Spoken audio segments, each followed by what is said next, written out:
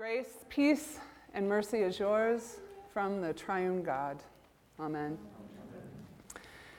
2.5 years ago, this congregation lost the space that we were in, and I felt we'd been thrown under the bus by people who were supposed to have our back. It wasn't right to me, and on principle, I was not about to drop my fists. I was on the phone one day with my friend Sarah, going off on a full-on Nadia-style rant detailing all of this. When finally Sarah said to me, "Nadia, you are actually right about all of it," I thought to myself, thank you, exactly, that is why I'm fighting. Except then, without skipping a beat, she added, "You're right about all of it, and it doesn't matter." Wait, what? Are you kidding me? If you're right about something, then what else can matter? That was before I realized all the ways in which I had participated in creating the situation we found ourselves in. But I tell you this story because knowing that our reading for today, for Reign of Christ Sunday, was going to be the crucifixion text, I've been obsessed all week with the fact that 3 times in this text, during his crucifixion, people said to Jesus, "Save yourself. Seriously, Jesus, you healed the sick and you raised the dead and you perform wonders and miracles, so we know you have it in you. For God's sake, man, save yourself. If you're the Son of God, if you're the Messiah, then why on earth are you allowing yourself to be humiliated like this? Make it stop. You're embarrassing us. And why are you being such a loser anyway?" See, we humans tend to be obsessed with winners and losers, insiders and outsiders, good people and bad people. And we can only win if someone else loses. This is the game. Some win, some lose. It's everywhere. I know this is a little pop psychology-y, but I think that this winner-loser game is somehow linked to our own fear of death and loss and fear that we are not loved. So we fight and we compete and argue based on principle. Or we send passive-aggressive emails when we feel wronged. Or we talk trash about someone who has hurt us. All of which I have either done or considered doing in just this past week alone. But none of which will ever fend off loss or convince me I'm worth anything in the ways I think they will in the moment. Which is where Jesus enters the story, annoyingly. Jesus shows us that the strong at the expense of weak, rich at the expense of poor, good at the expense of bad ways of being together debases everyone involved. The bully is as dehumanized by bullying as the victim. In our win-lose way of understanding things, it would have made a lot more sense for Jesus to have come and been a superhero, kicking ass and taking names, showing everyone how strong God is by winning at our game. But instead, at the cross, we see that Jesus came and showed us how strong God is by voluntarily losing at our game. No wonder people kept yelling, "Save yourself." If you are God, then have some self-respect. Because that's what we would do. But that's the thing about God. God doesn't seem nearly as interested in self-preservation as we are. God isn't self-preserving. God is by nature self-giving. Not in the way that keeps abused women abused, but in the way that loves the abused and the abuser, which is to say, God is self-giving in ways that don't seem to make a lot of sense to our ideas of win, lose, right, wrong, insider, outsider. And that's the reign of Christ. He'd been trying to tell us this the whole time by having a mom without status and there being no room in the inn for his birth, and by gathering around him not a team of all-stars, but a motley crew of losers, and then pissing them off by insisting on eating with the winners anyway.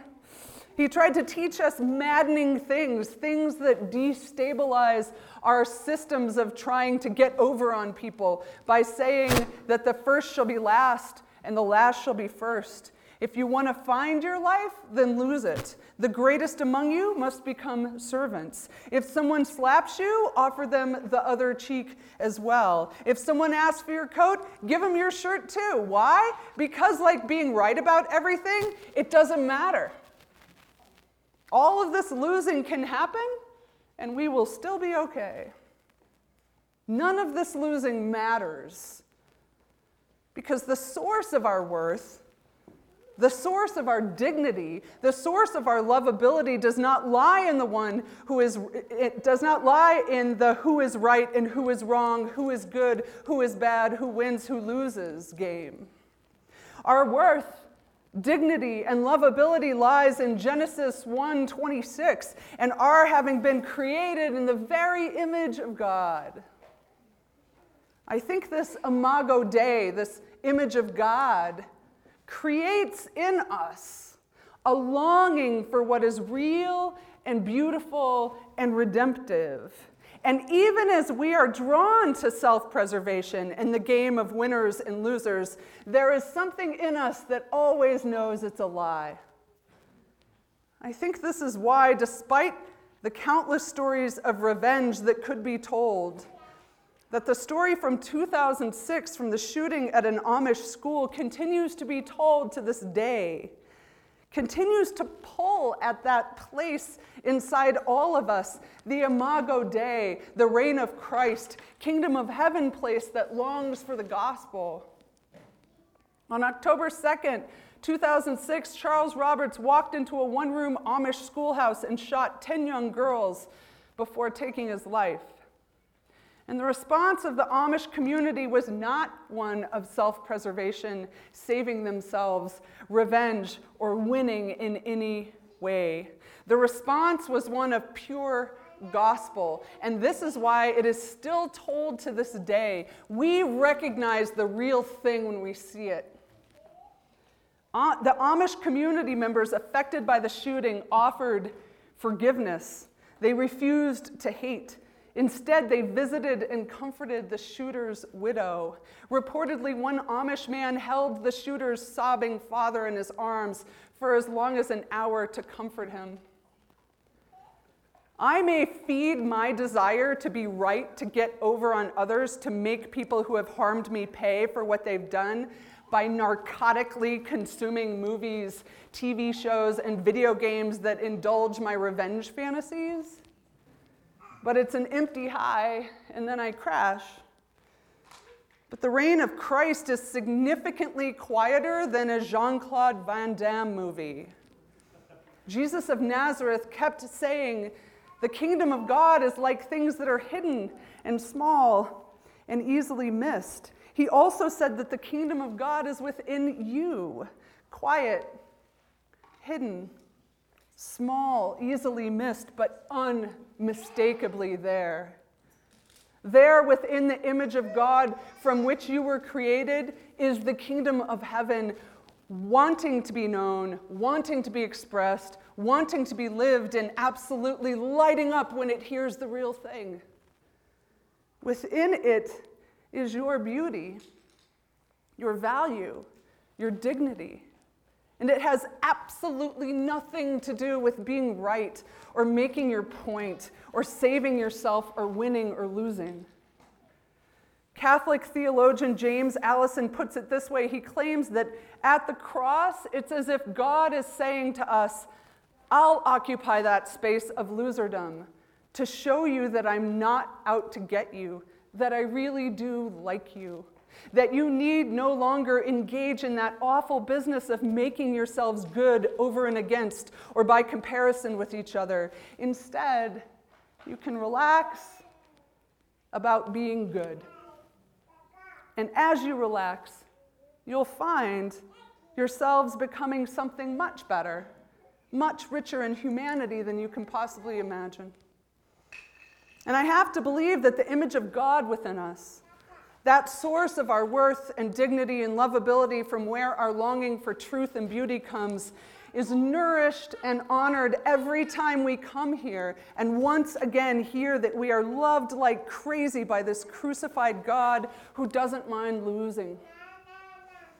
Last week, one of you who was raised in an abusive home with a fairly crazy mother, wrote me an email to say that something in you had changed as a result of 2 years of hearing in this church of the unconditional love and grace of a God who wants to be known.